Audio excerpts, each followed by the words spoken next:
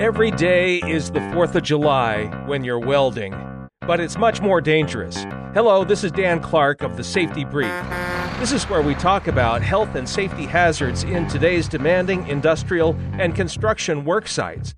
It's classified as a hot work process. Welding involves flame or open electric arc, so the risk of fire and burns is high. A huge concern? Fire. Whether it's shielded metal arc or TIG or MIG, it's welding and sparks fly, so the space needs to be fireproof. Scan the work area and think, what is the floor made of? Wood is no good. Plastic tiles can melt. Counters and cabinets, are they made from trees? Pick another location. What is the work surface made of? You want something that doesn't conduct heat. How about the clutter in the area? Pack up and move out any potentially flammable debris. Make sure the welding torch only touches what you're working on.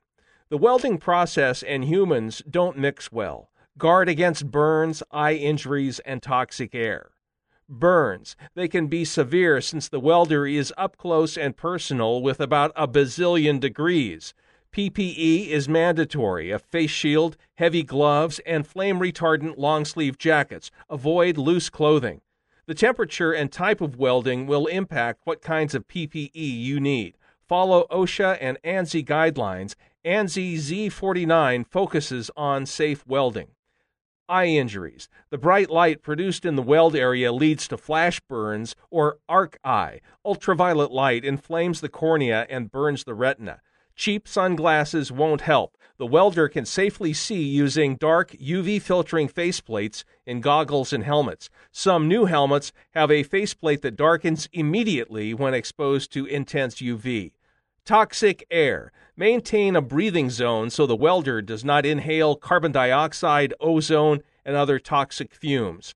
Shielded metal arc and flux cord arc welding spew out smoke with oxides. The smallest particles are not filtered by the lungs and can go through the blood-brain barrier. Exposure to manganese welding fumes can cause manganism and Parkinson's disease, both of which cause tremors and a loss of muscle control. So that breathing zone means use a respirator or a mask or ventilate the room. Now you're safe welding, you can breathe easy. That's it for this episode.